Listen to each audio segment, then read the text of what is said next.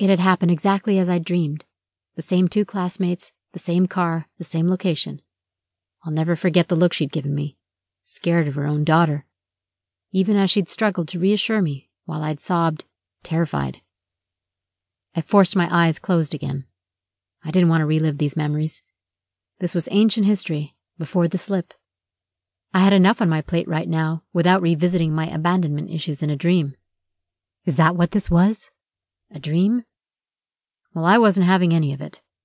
Irritated, I said out loud to the imaginary ceiling, "Okay, that's enough. I'm waking up now." And then I did. My eyes snapped open and I sat up, groggy from being torn out of deep sleep and cold sweat beading on my forehead. The moonlight streamed through the window onto my bed, and I ran my hands over my face and through my hair. What the hell was that? I hadn't thought about that incident with my mom in years. And a creepy lady coming out of a freaking lake? That's it, I told myself. No more spicy enchiladas before bedtime. I swung my legs over the side of the bed and stood up, shaking off a lingering emotional hangover.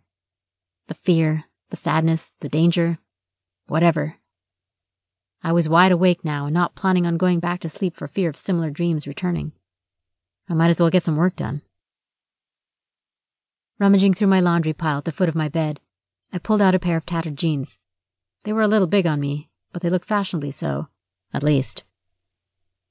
A navy shirt, then my favorite leather jacket.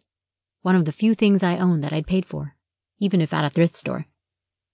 Judging by the chill in my room, fingerless gloves wouldn't look out of place tonight. A handy disguise for my birthmark. They'd make my work much easier. Pulling on a pair of beat-up boots, my outfit was complete. If I could help it, I didn't want to disturb Logan on the way out. Not an easy feat, given those big elf ears of his. As I snuck out of my bedroom, I glanced down our tiny hallway. His door was open, showcasing an empty bed. I guess we were both working tonight. I left the apartment and wove my way through the cluttered hallway. Piles of clothes, the occasional broken electronics, and straight-up trash littered the floor. I didn't know why people even bothered smuggling electronics in. Between the slip nearby and the marked in the building, they never worked for long. To each their own, I suppose. I stepped out into the brisk air and took a deep breath. It frosted the back of my throat as I savored the solidness of this reality. No dulled senses here. Not like back at that lake. I took one of my favorite shortcuts through the dilapidated buildings of our quarantine. Logan and I knew the guards' schedules and could navigate their curfew enforcement patrols with ease. We also knew where the weakest spots in the fencing were. I glanced around, double-checking I was alone, then lifted the loose piece and ducked under it. I crossed the train tracks and entered the seedy bar district. Not the best hunting grounds, but my shabby clothes wouldn't stick out.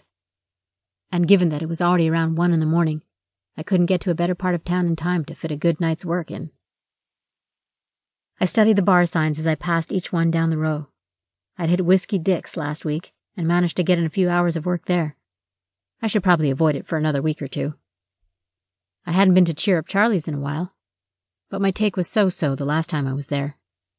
That left Blackthorn Pub, a dark tavern full of local barflies. I ducked into an alley and put on my game face. That meant dark red lips and lots of smudgy eyeliner around wide aquamarine eyes.